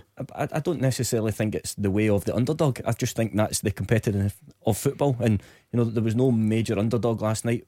Dundee United away to Dundee. No, I know that, but you just plucked an example of another game which was physical. I'm coming at it from the other side, in that if Livingston want to get into a passing contest with Celtic or Rangers, they will obviously lose the game, and that's why they have to find other ways of going about it. Yeah, well, that's fair enough. The other way is, and by the way, I've done both, because the thing is, you always come up against somebody who's superior to you, and you also have to try and mix it. You have to try and get in their head. You have to play the mind games. You have to do a wee bit of sledging. And before we develop an image of Livingston as some marauding gang, remember the last time when they played Celtic, it was Celtic who lost their discipline, and Ryan Christie who was sent off for and two lovely goals from Livingston as well. Yeah, and for a very bad foul. That's my point. If that was Livingston on a Celtic player, then that would have been highlighted a lot more than it was just a bad tackle from Christie. It's not like him, and we move on. Well, I'm not sure. I don't think we did move on. The guy was deleting his Twitter account, and we were speaking about it for days. Anyway, let's take a breather. It's 01419511025. We're going to start hearing from more of today's managers next. Clyde One Super Scoreboard with Thompson's personal injury solicitors. They play to win every time. Talk to Thompsons.com. Hugh Keevins, Craig Beattie and Alex Ray into the final part of tonight's Clyde One Super Scoreboard. It was a glutton of goals today, Hugh Keevins. It was brilliant stuff. We had goals everywhere, none more so than at Tynecastle, where Hearts, who haven't won there since March, managed to win 5-2 against St Mirren. Austin McPhee, not shy, I don't think, in at least suggesting that he would like a crack at the job or to still be involved. Here's what he had to say at full time. My record as the interim manager is 4 wins out of 5. Obviously we lost last week to Rangers in the semi-final. I've been asked to do this just now as the interim manager, and I'm just focused on doing that. I think that the result today allows everybody to breathe and get the order of doing things right. I think that the club are just now looking at the football department as a whole. As Anne's spoken about, there's an intention of hiring, obviously a sporting director and a new head coach, and Anne will be assessing my competencies for whatever, if any, role at the club. Today I thought that what was most important was the performance and the result made people not panic that I could do this.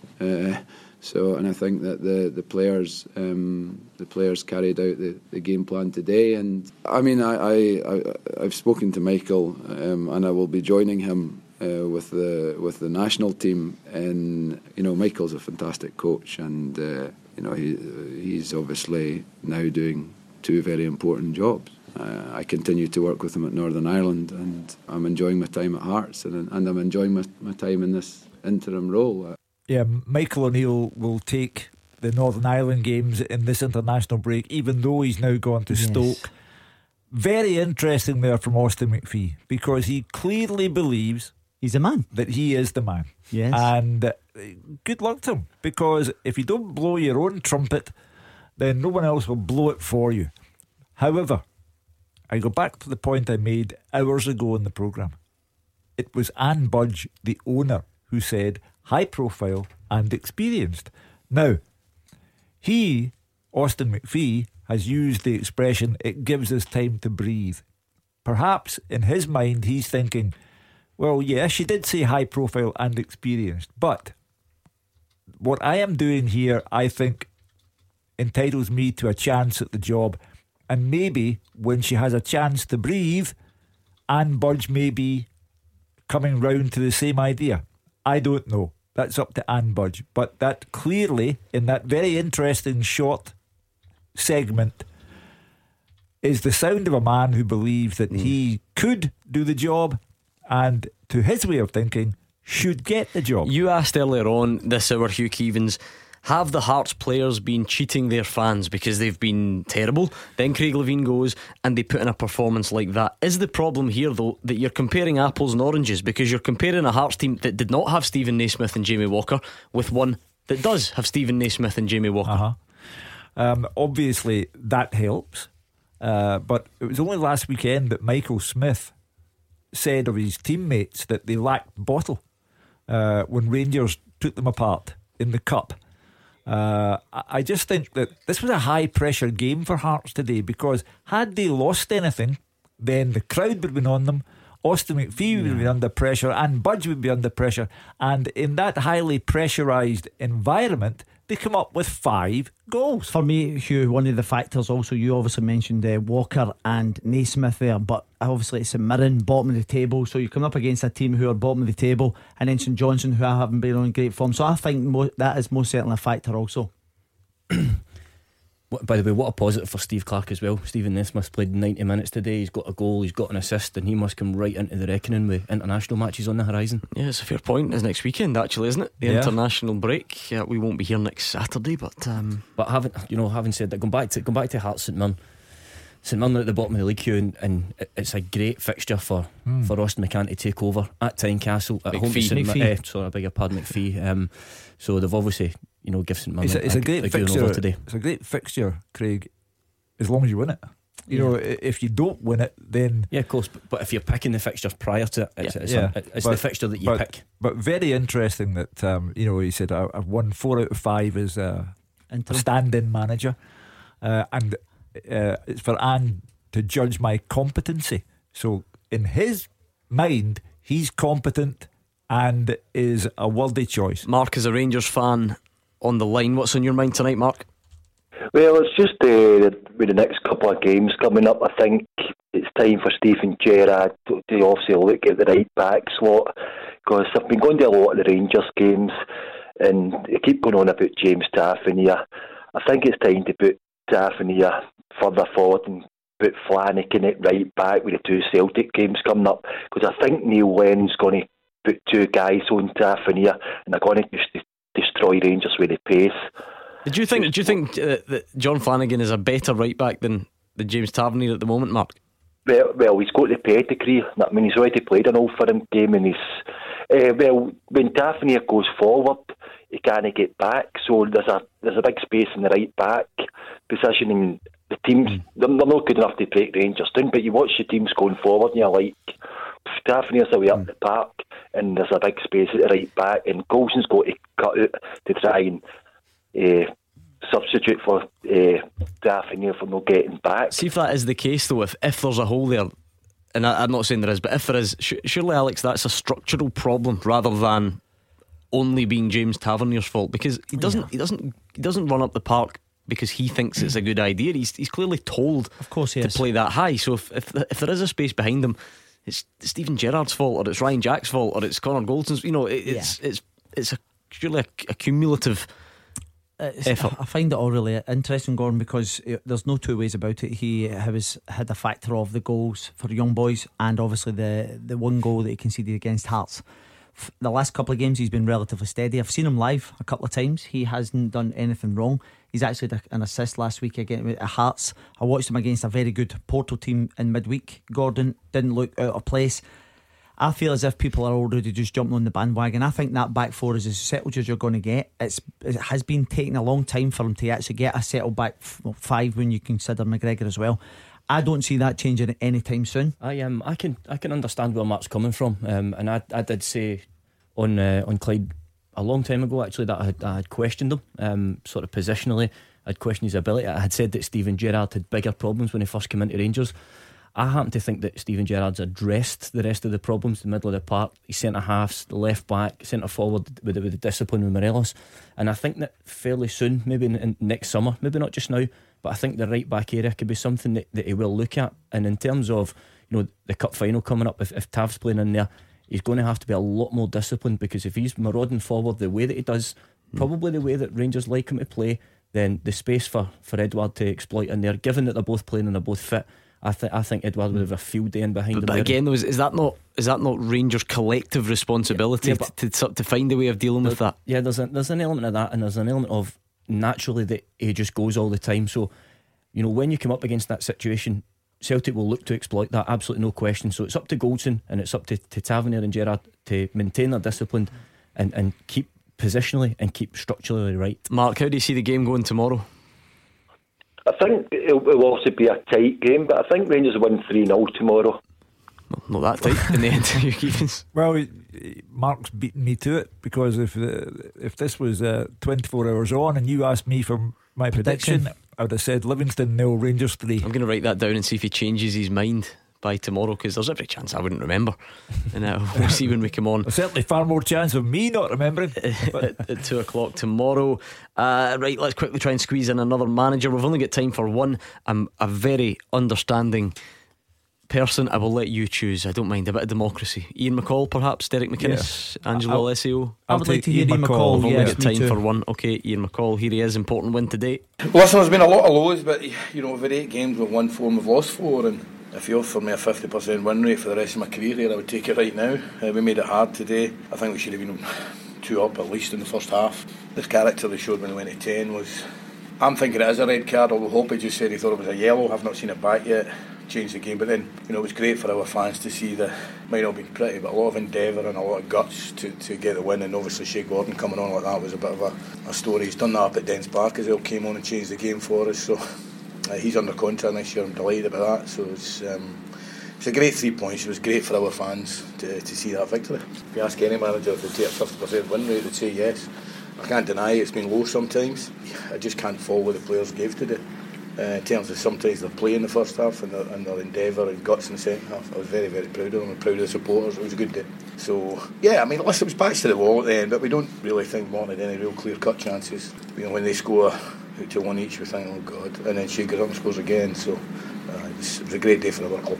My dream is to put a team on the pitch that plays the type of football that 4,000 Thistle fans want to come and watch, and we'll get there. As Austin McPhee was entitled to defend his position as would-be Hearts manager, Ian McCall is entitled to say, I've been here for 8 games, I've lost 4, won 4, 50%, that will do me. He's entitled to use that kind of phraseology. He'll need to be more positive and forward thinking as time goes by. We're running out of time, but just something, a wee line I'll throw you that we can reflect on perhaps on Monday night show when we hear from him in full. Jim Goodwin says today is as bad a day as I've had in my 3 years of being a manager. So it's got to that stage for, I don't know, 3 years isn't a long time, but no. That's how he feels about St Mirren's heavy defeat at Tynecastle. Lost 5 goals, remains foot of the table, would be most people's guess to go down or be in the playoff position. They don't score enough goals, and today the team that up until today, had defended well, collapsed at the back. What a day we had in the Premiership. On that game, Hearts won 5-2 at home against St Mirren. It was Kilmarnock 2, Hamilton 2, Ross County 1, Aberdeen 3, and a Christian Doidge hat-trick in front of the on-looking Harry Kewell, who might be the new Hibs manager. Made it St Johnstone 1, Hibs 4. Goals galore. Will we get the same tomorrow? Well, you can find out if you join us at 2 o'clock. We're here looking forward, I should say, to Celtic hosting Motherwell and Rangers' trip to Livingston as well. 2 fantastic games. Make sure you join us from 2 o'clock, and in the meantime your weekend can truly get started. It's the GBX next.